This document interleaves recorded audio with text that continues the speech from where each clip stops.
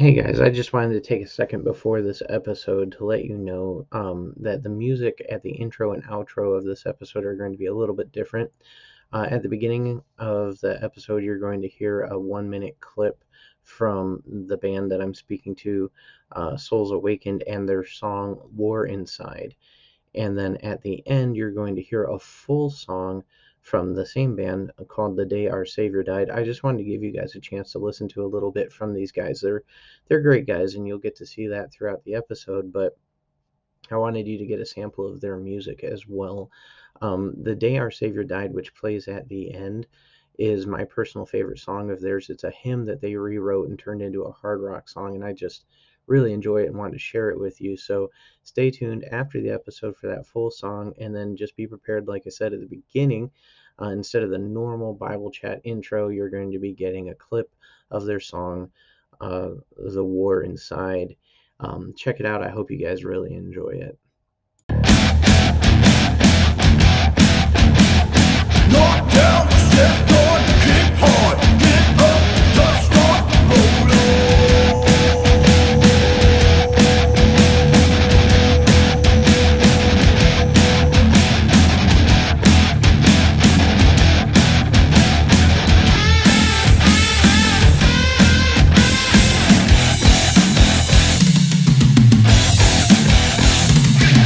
Holy hope is Christ alone.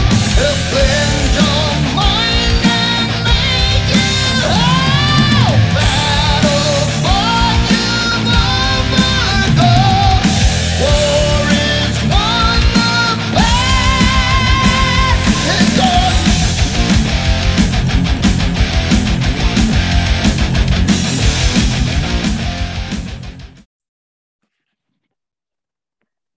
Hey guys, welcome back to Bible Chat. I'm your host, Caleb Sowers. It's good to be sitting down behind the new bike. When you guys listen to this, feel free to let me know how I sound because I'm hoping I sound really good. New mic, and I know it's expensive. Thank you, Mom and Dad, for Christmas. Yeah. I am really excited to share this episode with you guys.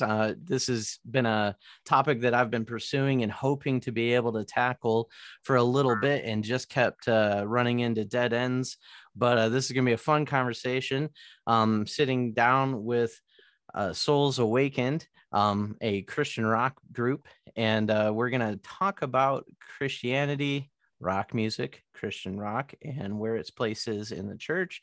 And so I'm going to throw it at you guys right away. Rodney, if you want to go ahead and introduce yourself, and then each one of you guys, when he's done, just take time to introduce yourself, what you do in the band, talk a little bit about your band, your ministry, if you want to share your testimony, all those things before we dive into the subject.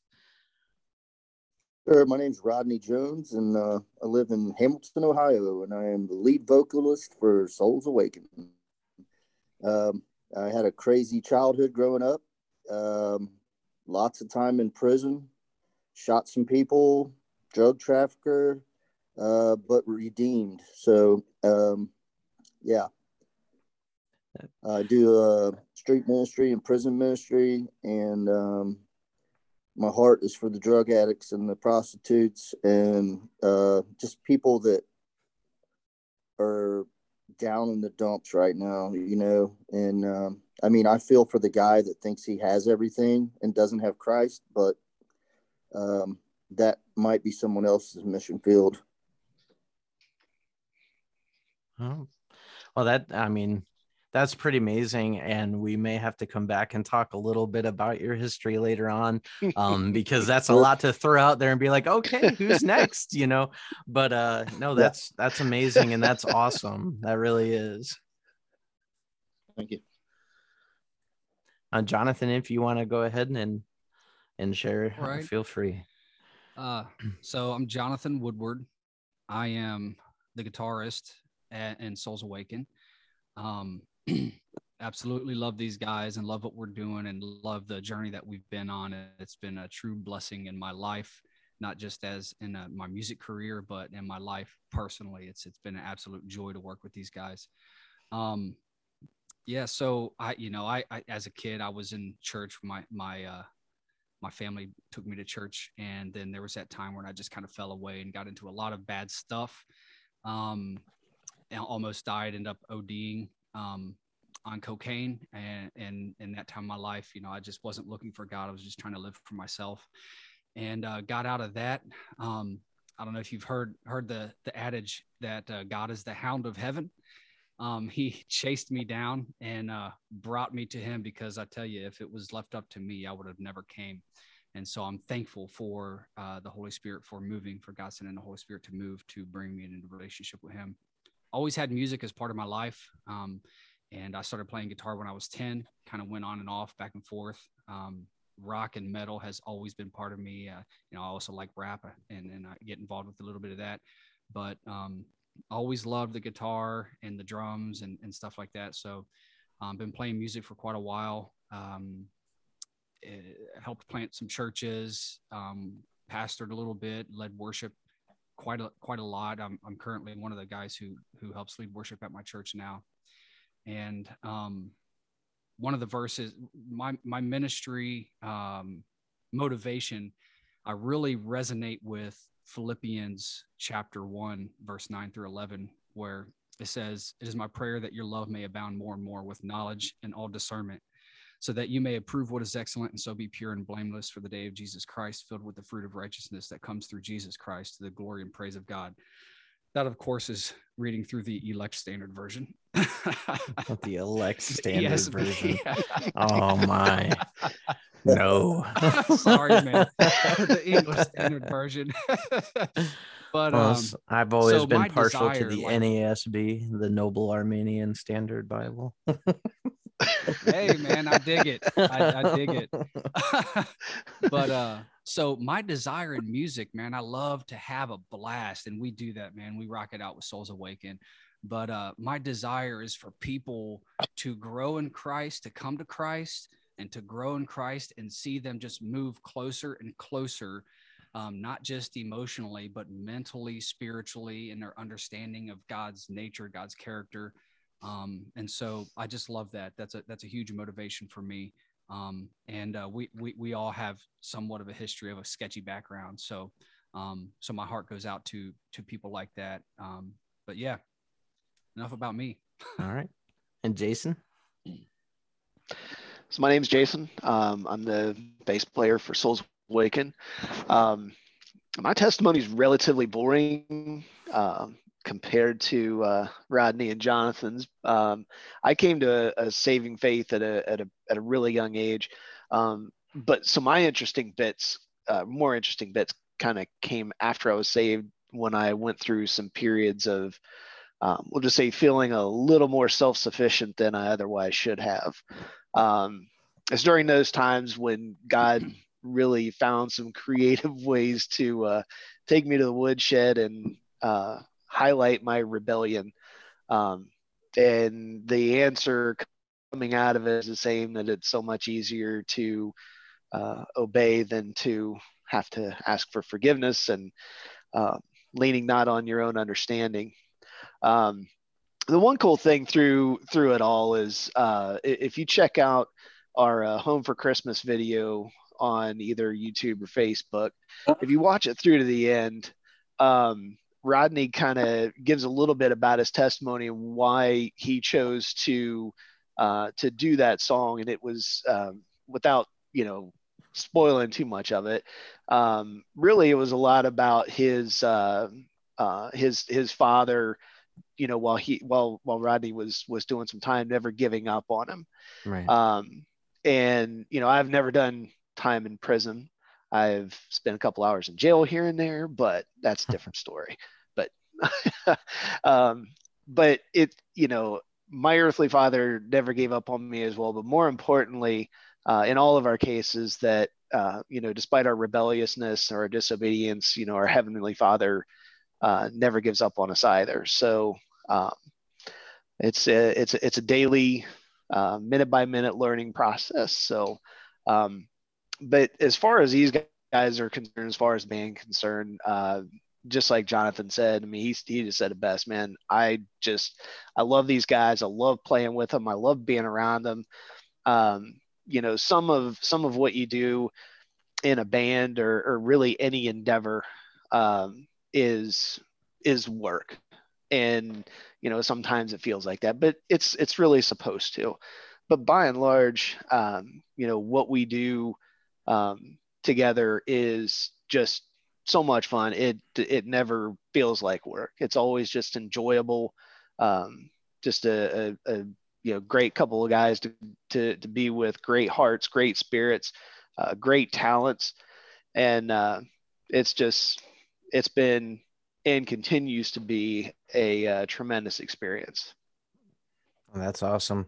Um, Going back a little bit to into the idea of all of you guys being in a band together. How did that come about? How did you guys meet each other? Do you just go to church together and happen to be playing together, or go ahead? Facebook. Facebook? Yeah. Really?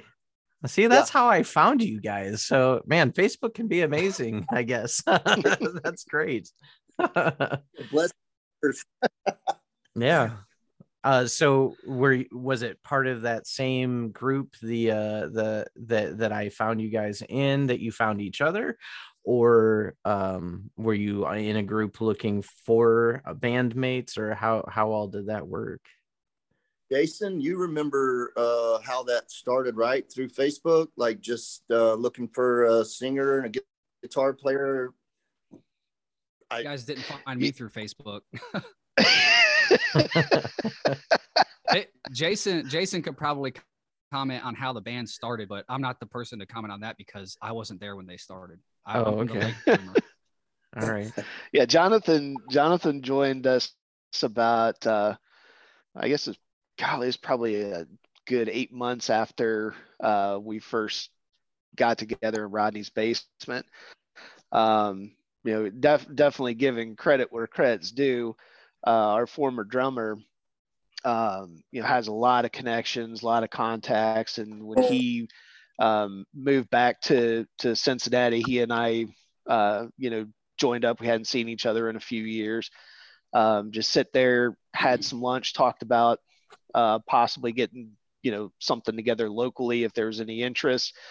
And then and that's one thing that he's always pretty good at in terms of group dynamics and stuff. He's pretty good at making those connections and providing those scenes and stuff. So that's how we ultimately ended up coming together. Now it wasn't just us three. There were tons of people that kind of like floated in and out through that initial process, but ultimately it landed on Rodney and Jonathan and I kind of carrying through that, and then all the way through until today.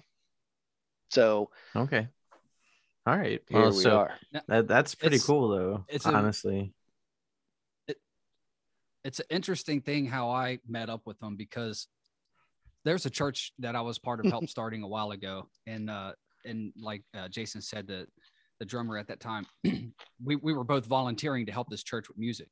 I was playing the bass for him and he was doing the drums, and we ended up using the bathroom at the same time. And he just looked over and I looked over. He's like, "Hey, how's it going?" He's like, your bass sounded great." I'm like, "Drums sounded great." I said, "Yeah, usually I play metal." And he said, "Oh, really? You want to be in a band?" I'm like, "I don't know. Let's talk about it." And then I showed up at their rehearsal one day. wow. And that totally breaks all kinds of different restroom protocols, but That's true. That's true. it ended up for the good, right? Right. And God can redeem evil for good.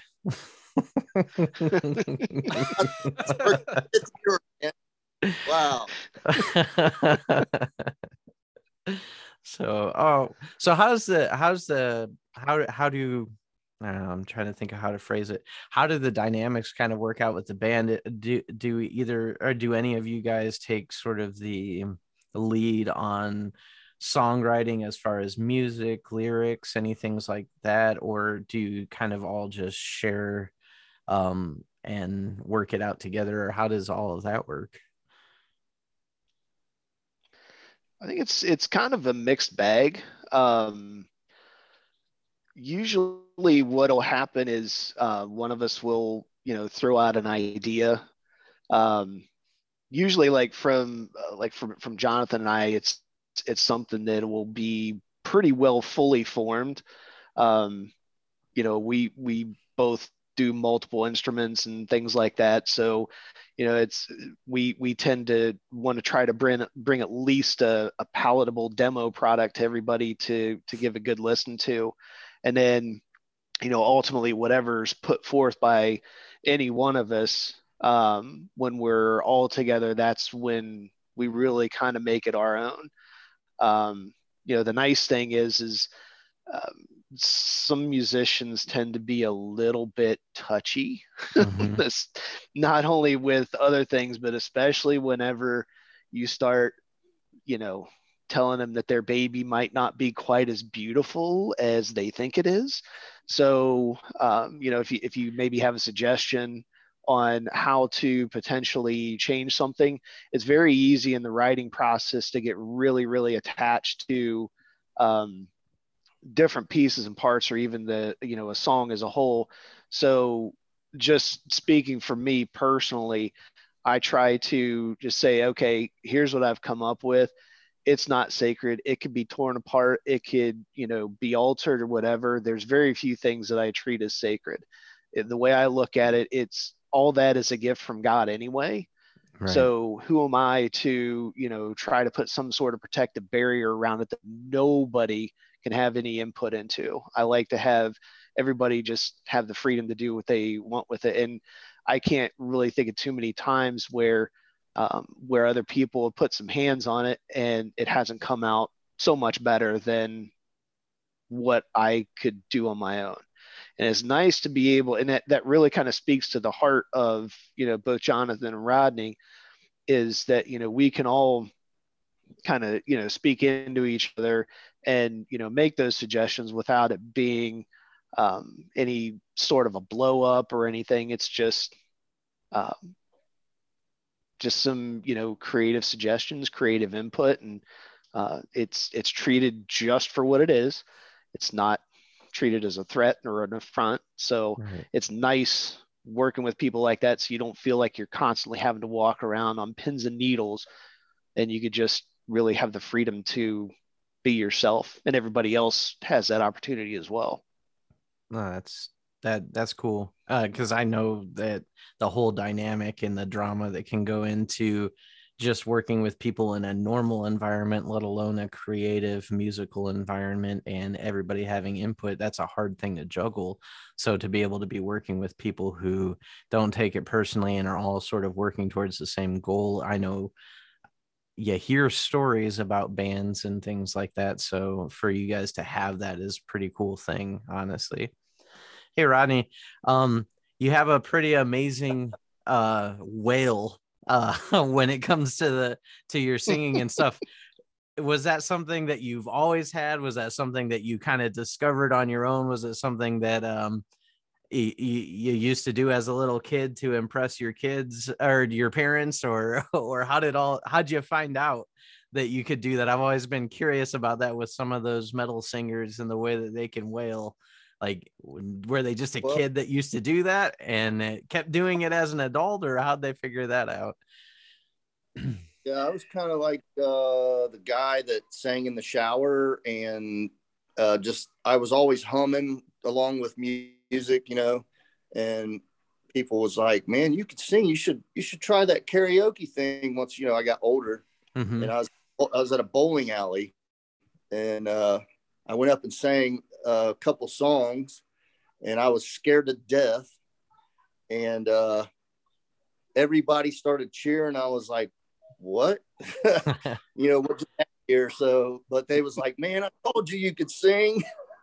Oh, that's But I awesome. never get into any band thing or anything like that until I was locked up in Lebanon Correctional Institution in Ohio, doing a 12-year sentence. I kept seeing a guy walk past my cell with a guitar, and every day I'd see him walk by, and I finally just said, "Hey, man, are you in a band or something?" And he was like, "Yeah." And I was like, "Wow." I said, "You got a singer?" And he's like, "No, we're having auditions tomorrow. I'll send you a pass." So I got a pass sent to me, and tried out. They gave me some lyrics, and I just started wailing right off the rip. And it was like, "You're going to be our singer, man." I was like, "Sweet." That's cool. That's really cool. Kind of touching on that a little bit with you figuring all of that stuff out in prison. I know that you mentioned at the beginning that you had sort of a rough start. You found yourself in prison, and then you came to the Lord. Did you come to the Lord through prison ministry then, or what were sort of the things that brought you to repentance and then into Christianity? Well, my grandmother used to always, witness to me. Well, I called it preaching back then, and I really wasn't trying to hear it. I was involved in a terrible drug-infested lifestyle, and yeah, I tell you, it's been pretty wild, man. The way God has just stepped in and changed my life. And I'm just grateful, man. And I'm happy to be able to use my voice, and my testimony, just being able to lead people to the Lord through music and my testimony is just unbelievable to me. And I'm just grateful that I'm being used like that, because I kept getting, when I got out of prison, it's funny. I said, man, when I get out of here, man, I'm going to find me a good church woman, man, and settle down. But I didn't. I got out and started selling drugs immediately, because that's all I ever knew. Mm-hmm. And the girl that I dated in junior high, I ended up getting with her, and she told me, she gave me a hug. I hadn't seen her in 20 some years. And she gave me a hug, and she stepped back and she said, "You're going to preach the gospel, and you're going to sing in front of a sea of people." Now, I was sitting there with a pocket full of heroin and thinking, this broad has lost her mind. She's crazy. And, my wife, well, she's my wife now, but she's seen something in me, because she was a good Christian woman. She's seen something. She didn't know I was a singer, which blew my mind, in the first place. But I hadn't talked to her in 20 some years, and since junior high school.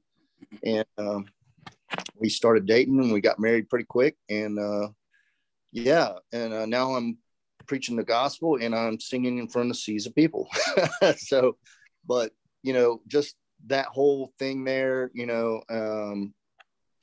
when she spoke into my life and I thought she was crazy, when I started reading the Bible, man, I kept getting invited to church, and like, I would tell my wife, like, I actually started dragging her down, because like, I liked going out to the clubs, and, I'm just fresh out of prison, and I like singing karaoke, things like that, because I was in a band in prison. But started dragging her down, and she kept talking to me about God, and I'd be like, man, come on, you're killing my buzz here, But I had a guy at work. I finally got a job, because my wife, she was about to leave me, because she found out I was selling drugs and things. And so yeah, so I stopped doing that. And well, I really didn't, but I stopped, selling hardcore drugs, but I was still selling pot and things like that. And I just went to church one day. A guy kept inviting me. After about 6 weeks of telling him, yeah, I'll be there, I finally went, and I enjoyed it. And then my wife and I went to a different church the following week, and that I seen a power team at when I was a kid. And we went there, and I gave my life to the Lord at the altar, man. I just felt like God was talking to me, and I felt like Satan was talking to me on either shoulder, telling me, you don't have nothing in common with these people.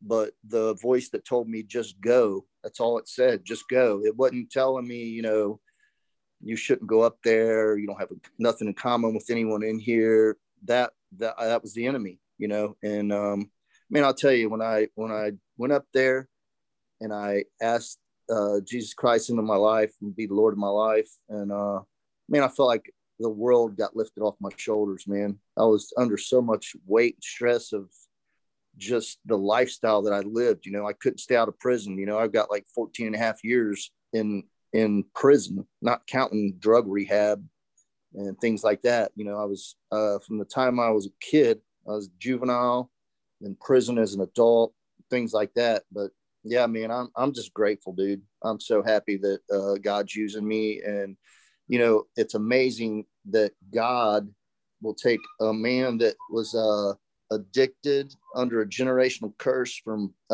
family. My father was a drug dealer, drug addict. Then me, then my son, and break that cycle. And now my family starts coming into the kingdom after a couple of years of seeing me not falter, you know. Yeah. And I'm just grateful, man. That's really awesome. grateful, dude. That really is. That's awesome. And thank you for sharing. I know that's a personal subject, but that's really amazing. And that's really awesome. And it kind of ties into the way that I wanted like to steer the conversation. Um, uh, I know I shared with you over the phone, Rodney, but I was raised in a very conservative, um, uh, denominational background. I was raised in the Independent Baptist Church, which is honestly, it's almost like one step outside of Amish. They're still living in the 1950s, and so it's, you know, piano only, maybe an organ up at the front, um, only singing the hymns out of the red back hymnals in the back of the pew. And there's, I mean, outside of the Independent Baptist, there's a lot of other denominations out there that are pretty conservative when it comes to the way that they view worship in the church and in the Christian body. And I know growing up, a big taboo was sort of placed on the idea of Christian rap, Christian rock, and those sorts of things. And so with you guys, obviously all being a pretty hard rocking band, but all very outspoken Christians, and you all just shared at least a little bit of your testimony, how do you guys feel about that sort of conservative stance that in Christianity or God should be worshipped in a spiritual manner? You know, the hymnals are sacred.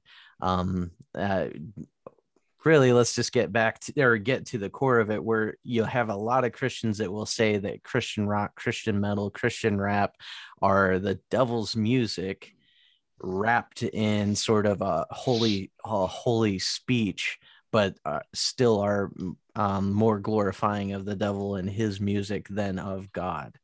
Um, have you guys ever come up against that? Have you ever heard anybody sort of have that opinion? How do you guys as Christians feel about that when that's the kind of music that you guys play?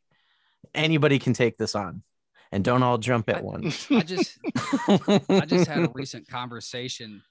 I just had a recent conversation. When I say recent, I guess it's been I don't know, a couple months ago. Love this gentleman, and I'm not name dropping anybody because I respect him immensely as a Christian, as an elder brother in Christ, and as a minister, as a pastor. He is a pastor, and was asking me if how could somebody glorify God with rock music, and I honestly thought it was a joke. But I said, "Are you serious?" And he said, "Yes, he is." Because he said because he doesn't believe it can happen. So I don't really have those discussions over text anymore. Right. I just respond, man, I would love to talk about that. If you want to meet up, let's grab some coffee and talk about it. But one of the first questions, and I just engaged in a conversation on Facebook about that today. One of the first things I bring up to somebody who says, you know, it shouldn't be rock music or anything sounding like that, because that you can't glorify God with that. But it's okay for pianos and organs and things like that. One of my first questions is, do you enjoy how the piano sounds? Because if you enjoy it, then there's an issue with your question from the beginning. The base of your argument is already defeated, is self-defeated. God made all the sounds. Yes, he did. It doesn't matter if I bang rocks together. Right. if I hit my hand on a wall. God made all the sounds. And don't think for a minute. And we just made a post about this on Facebook today. I made that post because I was fired up about it. Don't I think saw for it. a minute that I I'm saw going to did you see that? I saw it and I was like, oh yes, this is going to tie in. Somebody's got an opinion on this subject. I don't think for a minute I'm going to let the devil take any glory for the things that God has made that I can use to glorify him. And don't think for a minute that I'm not going to allow myself to enjoy the things that God gave us to glorify him. Because how much more glorifying is it to God when we enjoy the gifts he gives us to glorify him? So if there's a contention there with any type of musical instruments, it's a contention with all musical instruments. And then you may as well just go to a cappella, do the Church of Christ thing. Well, it used to always be a cappella, and that's the part that I always bring up. At one point in time, whether people believe it or not, bringing the piano, which was considered a bar instrument, into the church was considered worldly. Now it's almost odd to go into a church and not at least see a piano. But I think it was, I could be wrong, but I think it was D.L. Moody that first started bringing a piano along, and it was literally so that they could play music to draw people into the tent revivals. Before that, it was only pipe organs. They were considered sacred instruments, and no other kind of music was really encouraged. It was only the music of your voices, and it's been a progression since then. But the Bible says to make a joyful noise, and if you read the scriptures that talk about the type of instruments that were employed in praising God in the Bible, they talk about drums and they talk about cymbals and they talk about pipes and they talk about all of those sorts of things. And yet here in America, in the modern century, people have issues with anything besides a piano, and it kind of blows my mind. Does anybody else have an? Oh, yeah, go ahead. Good. Just one thing I'd like to add on to the end of that, because I don't want anybody getting the wrong impression about my perspective, is that I in no way have any desire to destroy tradition. Right. Like the hymnals and things like that. I think it's a terrible thing for us to dismiss that, to dismiss a cappella worship, to dismiss piano worship, because we stand on the shoulders of history. We stand on the shoulders of tradition, that is very God glorifying and God honoring. So, that what I say is not to dismiss any of that. This is a building up on, this is a standing on the shoulders of our forefathers and of history and of tradition. To just use more of what God has given us to glorify him. Well, just to tag on to that, the one song that you guys have released, it's honestly my favorite one out of the whole bunch, is a rewritten hymn, isn't it, that you guys perform? Yeah. On the day that Christ, Jesus died, right? Is that what it's called? Is something like that?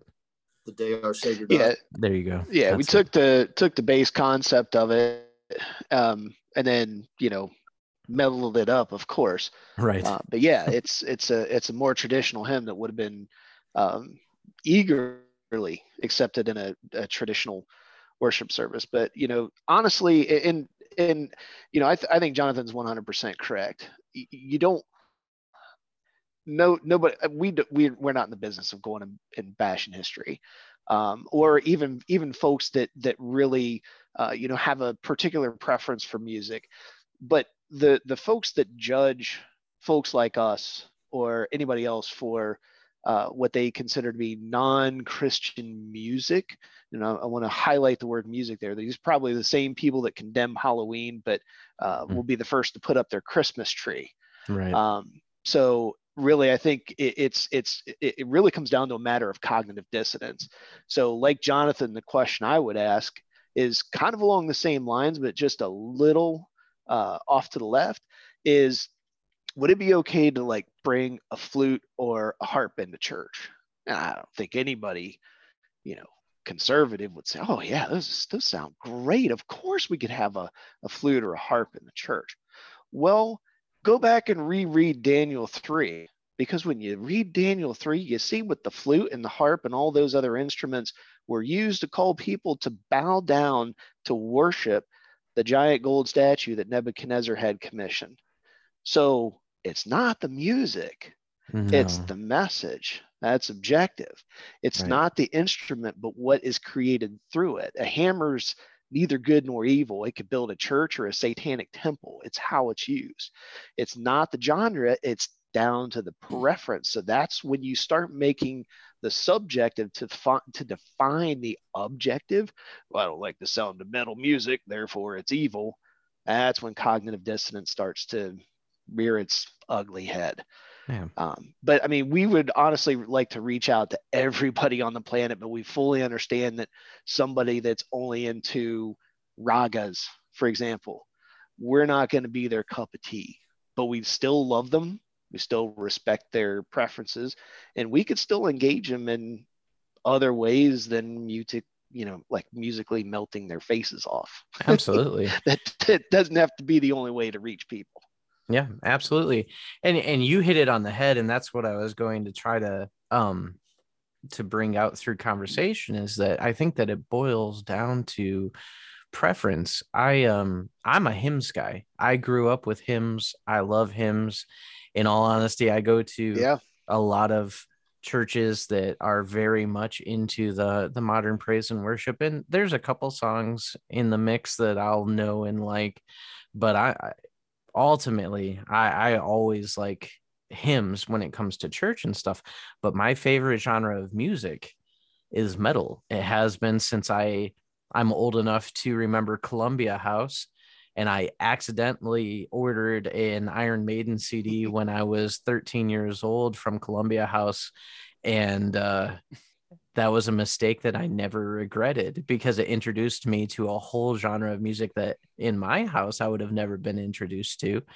And grew up to love that kind of music, love guitar solos and metal wailing and lyrical songs and in music with substance, because I grew up with oldies. So it was like the Beatles' latter days were really edgy in my household.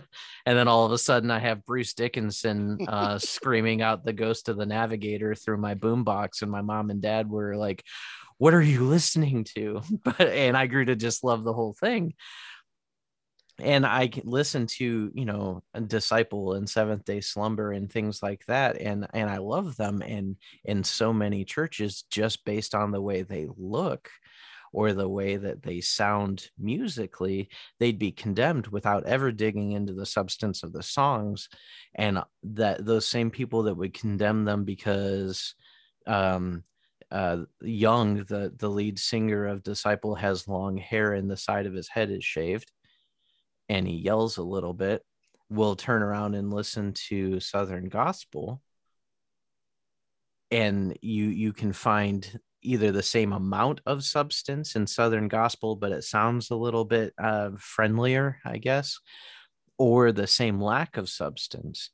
And whether that music has a deep spiritual sound or a hard rock face melting sound, that has nothing to do with what the actual point of that song or that music is. That's just the delivery system. And you can get Right. just as devoid of substance song in Southern Gospel, or even some hymns. Let's be honest, there's not a lot to the Hallelujah chorus besides saying hallelujah multiple times. It sounds pretty, and you know why you're saying hallelujah, but the substance is pretty void. As you can find in a song like Dear X from Disciple, which is a very deep song talking about giving up on who you used to be and turning it over to Christ. And all that's different is the delivery system. Yeah, my dad will probably kill me for telling this story, but we were debating the virtues of country music, which my mom and dad have always been huge fans, as opposed to rock and metal music on our way back home from Thanksgiving Thanksgiving, and it was kind of getting a little bit heated, and naturally country music was on the radio, and lo and behold, TG Shepherd swept in with "Do You Want to Go to Heaven?" It came on the radio. So I said, "Hey, Dad, why don't we just pause this discussion here for a second? Let's listen to this song." It gets to the second verse, and he shut the radio off. Total silence the rest of the way home. And it's like, on balance, is country music, any better or any worse than metal or whatever? It's debatable. But because that was their musical preference, it was so easy for them to gloss over the lyrics. And I mean, that song starts off with a 10-year-old getting baptized, and he ends up kind of throwing his religion deliberately to the side in favor of women. Right. I mean, it is a blatant slap in the face to religion. Right. But hey, it's country, so how It's- bad could it be, right? Right. This is American as Thanks, apple pie, TG. right? Sure. Right. Well, did any of you guys ever have to deal with any of that growing up? I know that we talked a little bit about denominational backgrounds and things like that earlier on before we started recording, but um did like I said, I'm not currently in an independent Baptist church. I grew up in those, and it was very conservative. Honestly, the fact that my parents still listen to stuff like Elvis and Nat King Cole wouldn't have been allowed. I don't know if you guys know anything about independent Baptists, but anything with drums Oh yes. was not allowed. So even Southern gospel sounds in an independent Baptist church had to not have drums. So you could have the whole honky tonk sound as long as there were no drums, but that was it. And so, like I said, Moody Blues, or the latter days of the Beatles with Yellow Submarine, was edgy, let alone the stuff that I ended up liking and enjoy now. But did any of you guys ever have to deal with any of that stuff growing up at all, or no? Or Like in a church context or just at all? I'm the way that you grew up, or yeah, just in church. Like I know Jonathan shared that he had that conversation with somebody on Facebook today or the other day, and has talked to friends and stuff like that about that sort of thing before. But Jason or Rodney, did either of you guys ever have to come up against something like that, or no? I've ran into people that think like that, but the majority of them is like really older crowd, and I really can't say. I mean, like most of them are older than me, so and I'm old, but yeah, like I was talking to you about, man, it's when you're a fisher of men, you have to use different bait. Just like when you go fishing for fish, you're not going to use bass bait, something that you're going to try to catch a bass with to go catch catfish on the bottom with, Right. So the music, as long as I feel like it's glorifying God, and I think the reason most people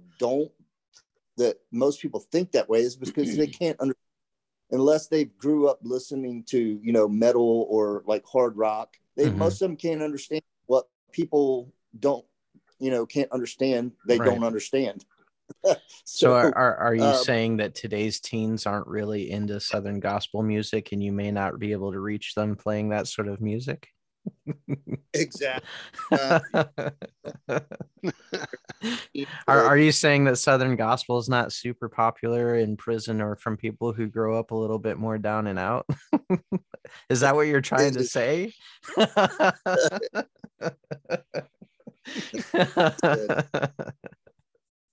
All right. So I was asked to ask you guys this question from somebody, and so I feel like it's appropriate to the conversation. When it comes to church services, do you think that there should be a difference between the music that, say, you guys play as a show, and the sort of stuff that is used to usher people into worship and into service on a Sunday? Or do you think that it shouldn't matter? Do you have an idea? Do you believe there should be a difference? Like, during the opening music of church, do you think that you guys could get up and play Center of the Sun? Or do you think that there should be a difference there? I was asked to ask you guys, so I don't know if it's Jonathan, did you play at that question? No, but I think it's a great question.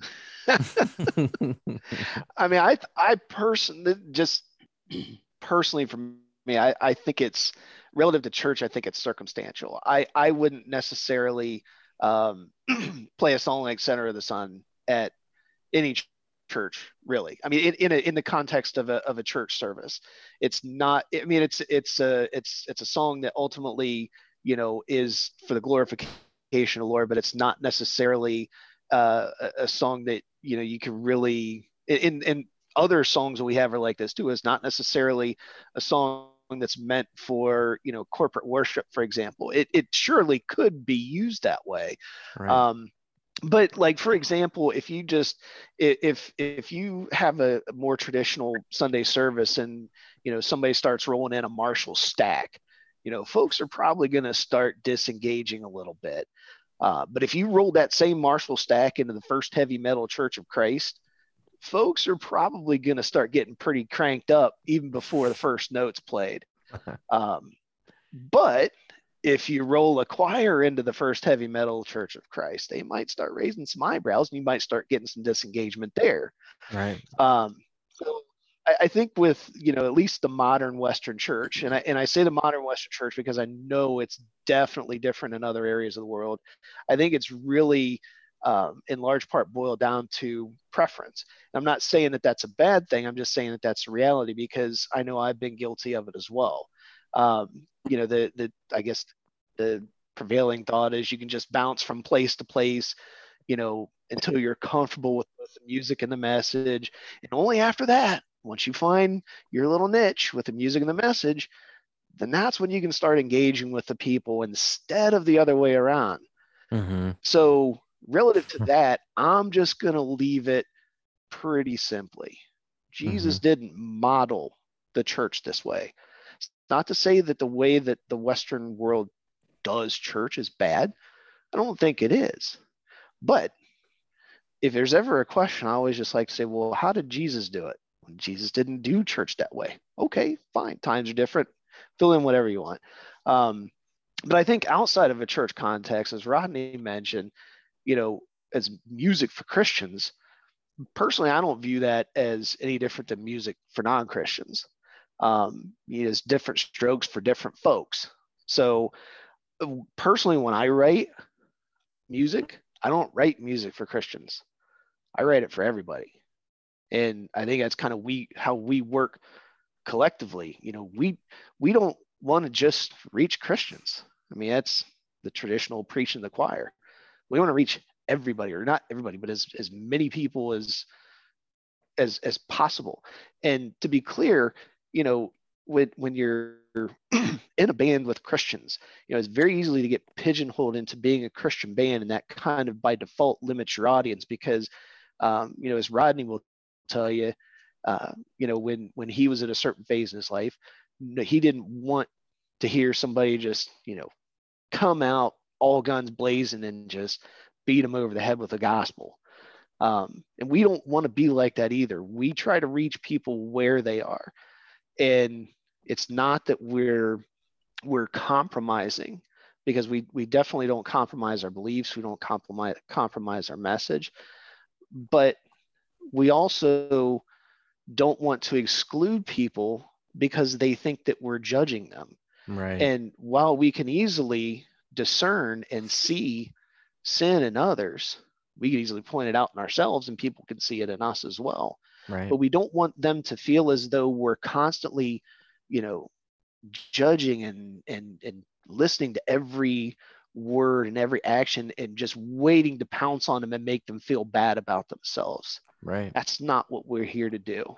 Well, that's what's unique about you guys being a Christian band is that if the music that you guys make together in the band as a ministry is is truly a ministry, you would want to be approachable and accessible to people who are not necessarily Christians. And that's what's unique about that ministry. Whether or not you are intentional about it, Christian music, Christian bands, when they're on tour, work as an evangelist in a lot of ways, because you are reaching people with the message of your music. Whether that's good or bad is going to be up to your guys's music writing and your lyrics and all of those sorts of things. But to pigeonhole yourselves as being only, again, I'm not trying to harp on them, but a Southern gospel evangelist who literally only sings songs that are biblically based, and for the target audience of being able to sing on a Christian, in a church on Sunday morning or Sunday evening as a special service.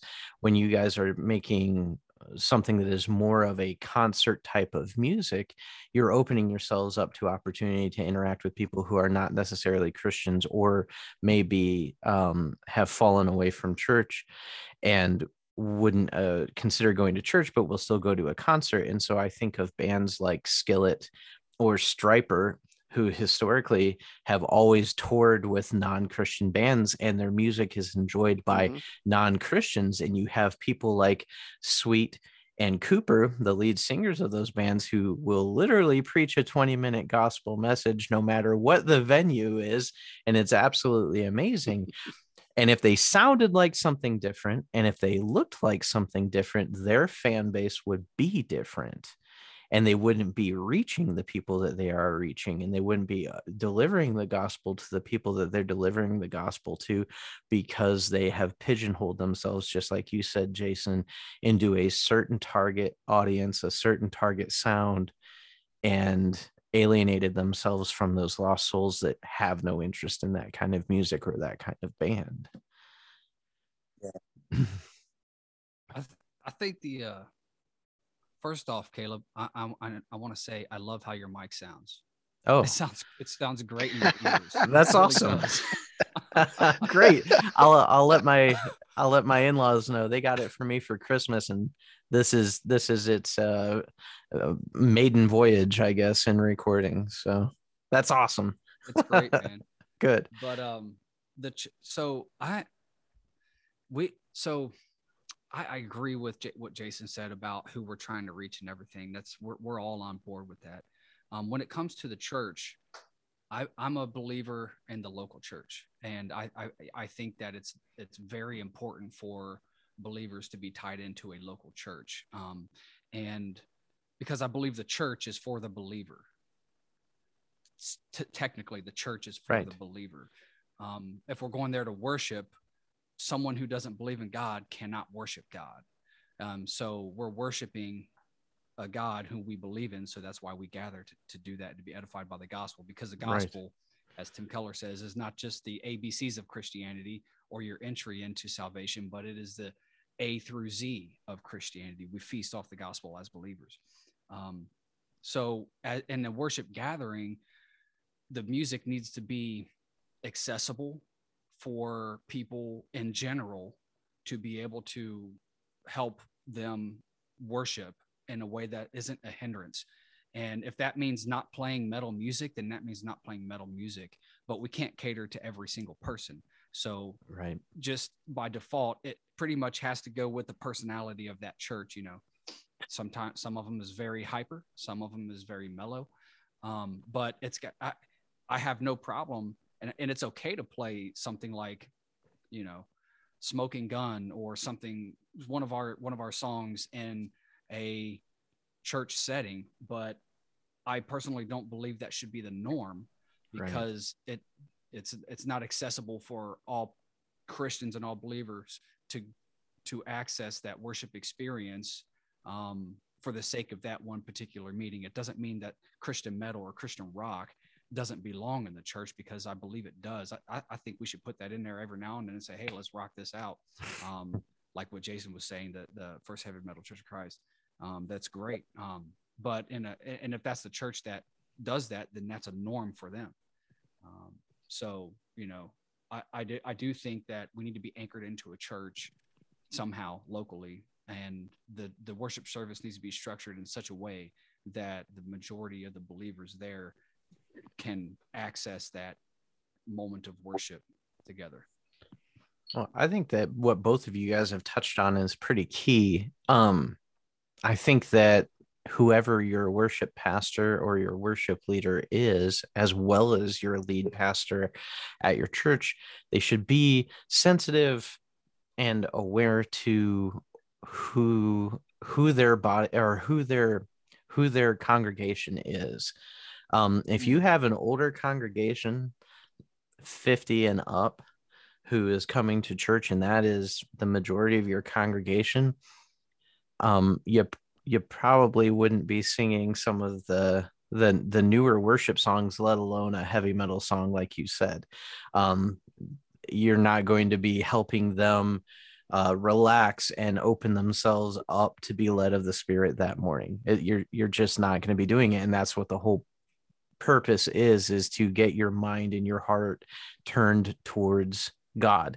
And if you're singing that kind of music, it's not going to happen. Meanwhile, on the other end of it, if you have a much younger crowd and your entire opening worship service is choir music and the pipe organ and things like that, you may find that random weirdo like me who is more comfortable in that sort of thing. But 90% of the time, that's not going to be true. They're going to like something a little bit more upbeat, a little bit more fresh and new. And again, that traditional sort of thing isn't going to work. But at the same time, if you are a true Christian and you're a mature Christian, you're probably parsing the music a little bit more anyway. And so you're probably a little bit more sensitive to the lyrics. And honestly, preference should be set aside. If you're on the mission field and you go into Asia or you go into India or you go into Africa, their worship is going to look completely different from us. And are you really going to try to force them to a modern American or Western church type of worship and wipe out their cultural identity? Or are you going to allow them to praise God in the way that they're led to culturally? It goes much deeper than what people think. But we in the West, we're such spoiled children of God that we just, we just want our preferences catered to no matter what the service is. And I mean, there's a little bit there that's logical. Like I said, I think that a pastor should be sensitive to his congregation, what their makeup is, and not do everything just based on their own preference or their comfort level. I think we should always be open to maturing and growing. But at the same time, I think there's just a whole logical, common sense sort of approach to music, and preference is preference. And not everybody's going to be a metalhead. Not everybody's going to be a fan of rap. Not everybody's going to be a Southern gospel fan. And that's okay. But the problem comes into when you just absolutely condemn. One of my favorite bands is Seventh Day Slumber, and I follow them on Facebook. And it's a common sight to be on there, but they're just announcing a brand new album and a new tour. And it's a common thing to be on their Facebook page and see more conservative people come on literally with the only purpose of commenting on the post and saying, you guys all are dressed in black. You guys are you're supposed to be children of the light. Why is everything so dark? This is satanic. And then leave and just get out of there. And all you're doing is condemning somebody you don't know anything about their music, their ministry. I've listened to Joseph Rojas preach again. He's another one who any concert he's at, he's preaching a gospel message, sharing his testimony. And you're just condemning him based on the fact that he likes black leather. I mean, it's God well, amazing. you have to wear that black makes- to absorb all that light from the those types of people in the congregation, right? You're right. Yeah, the one Yeah, it only makes sense. That's a They don't need Jesus. They need the congregation. So soak it up. That's amazing. You know, one of the things I think that in all seriousness, and this might prick some hearts, and mine included, but I think whenever you talk about, people being able to engage in the spirit or whatever, I can't remember exactly how you put it, based on the type of music, I think that honestly could just come down to how hungry somebody is. Mm-hmm. But I'll just kind of leave it at that. And I want to give just a real quick personal story. I'm not into like, screamo metal and stuff like that. I like to be able to reasonably understand what somebody's saying. But filled in with um, a band at Ichthus years ago, and one of the last shows that I saw when I was there after we had all done our thing and played our dates and stuff, went to catch the Rose Hill because their guitar player was also one of the guys that was filling in with us, and his wife was lead singer, and she was also doing a little bit of vocals here and there. I could not understand from start to finish anything that she said while she was singing.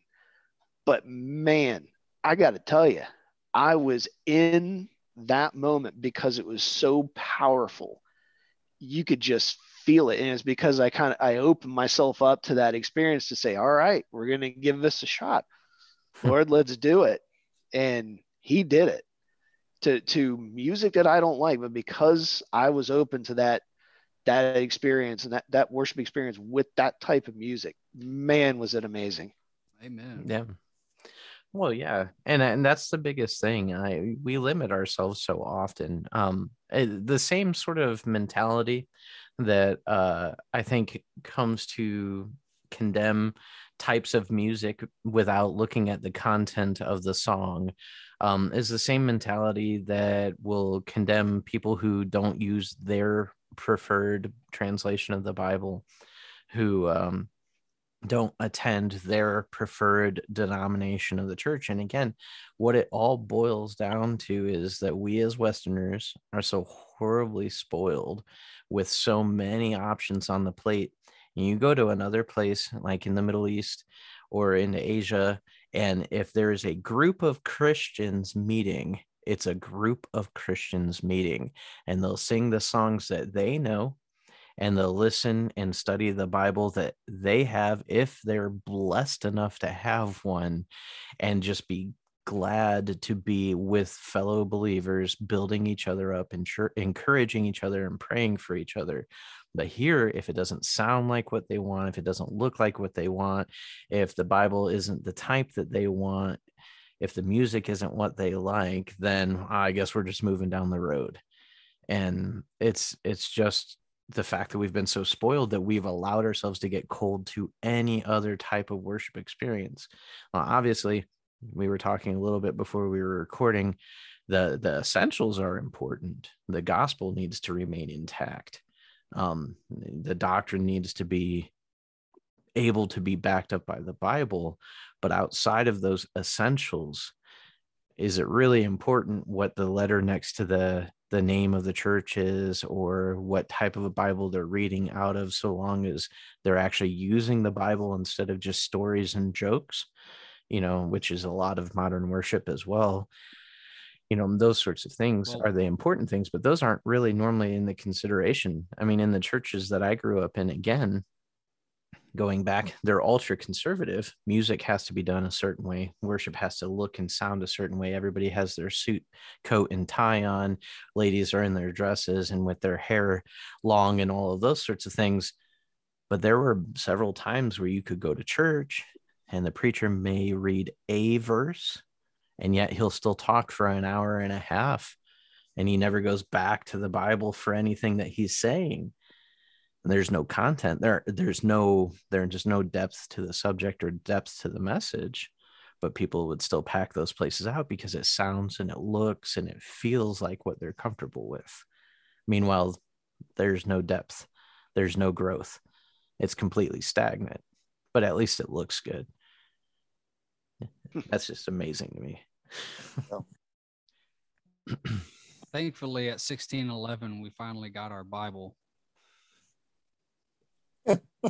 right? Sorry, man. Did that just... No. Well, you know the amazing part of that, right? And nobody walking around right now with the King James Bible has a 1611 KJV, but they'll say it.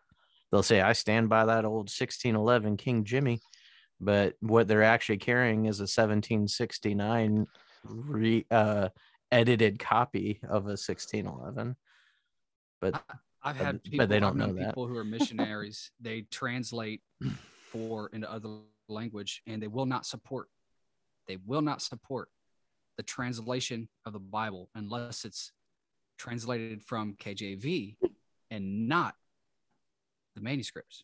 Yeah, I know. I've known Well, people like that. KJV is one of the only ones that has the word Easter in it instead of Passover. I always thought that was interesting.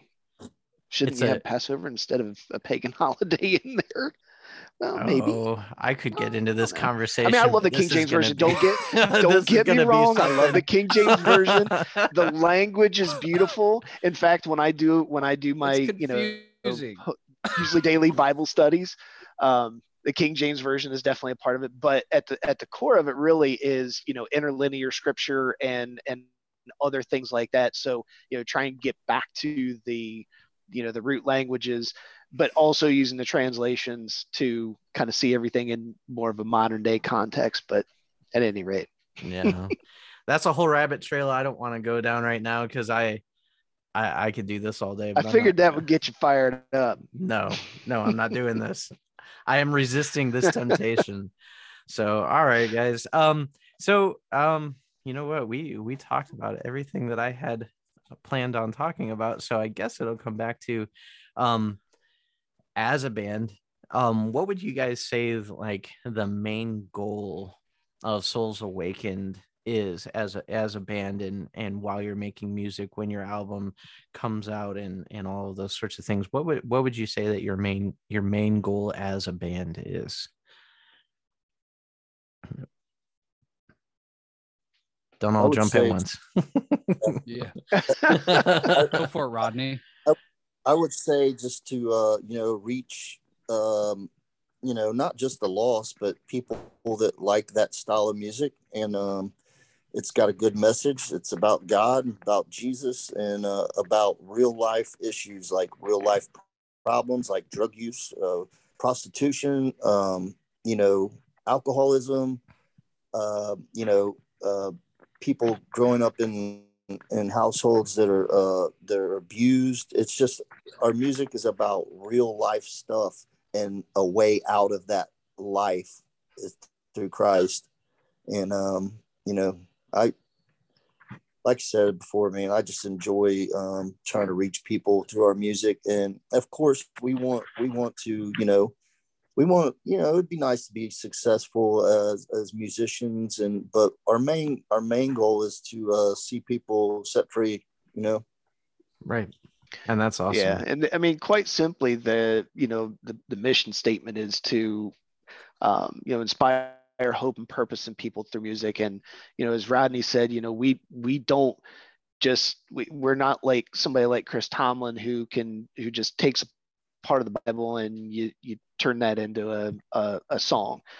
There's definitely some of that. There's also some pretty gritty aspects of what we do. With some of the subjects that Rodney that spoke about. Some of that comes from personal experience, some of it comes from empathy, but wherever it comes from, we ultimately want it to glorify the Lord and to, use that to even just spark a glimmer of hope, not that somebody sees us, but they can see that glimmer of hope in the saving power of the cross, and help them understand that regardless of how they view their circumstances from the inside out, that God's looking at them from the outside in, and he's provided a way. There is a way, there is hope. We can sing about that. So we always, regardless of, if we have a song about drug usage, for example, we don't take it in like an Alice in Chains direction and glorify that. No, we don't shy away from the reality of it either. But right, our music ends up in a different place. Instead of the gutter, it ends up at the feet of the cross, Right. the feet of the Lord. And So- that's awesome. That's awesome. Do you guys have any upcoming shows or an album release or anything like that coming down the pipeline that you know about, or that you guys are working towards, or anything new I mean, we coming? just put an album out a few months ago, Caleb. What more do you want from us, man? I'm trying to get you guys to plug your show. Jeez. I'm trying to say. Okay, I guess we got to get back to work, guys.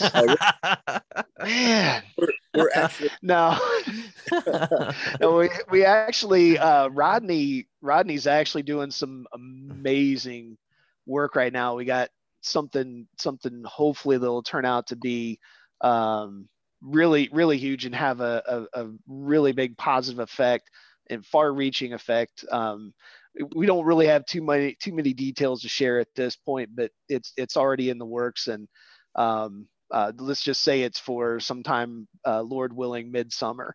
But yeah, we knew that once we put out the first album that we wanted to really start working on the next one, because we had a lot of material queued up. So we've already started that process, and definitely a shout out to Rob Nadler at Fat Track Studios, because we wanted to try to do things a little bit different that should hopefully help us speed the process along a little bit. And he's been so flexible and so great with his talents and his time that we've already started the process. It seems to be working pretty well, and hopefully we could sustain it. So right.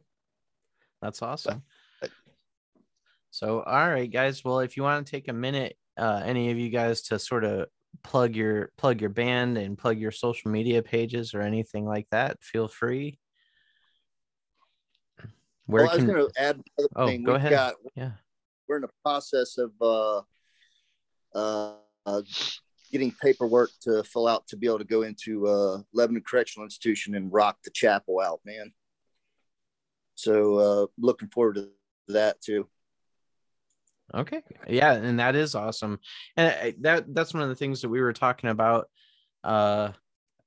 before the show started, that or before I started recording everything, is that I really admire that you are focused so much on reaching people that honestly people are almost afraid to, it seems like, as Christians. You said very much that you're focused on helping the homeless in your area through building that sort of way station there. And then, as well as, I know that when we talked over the phone before, you had mentioned that you were trying to get into the prison ministry and all of that stuff, which is absolutely awesome. So I really admire that. Again, is one of those things where God can redeem your past and use the things that you've been through to help you relate to and reach other people to bring them to Christ as well, which is absolutely amazing. Yeah. To do so much time in prison and to be able to have the doors opened up and go in and speak with guys. I've been in the prison, several of them, and seen guys that I was locked up with, and they're like, "What are you doing here?" I just held my Bible. Hey, I know you. Yeah. Suit, a tie, and then as I started, given the word, I started coming out of my suit jacket and down to a muscle shirt, and then they realized that I was covered in tattoos, and I was just like them. Yeah.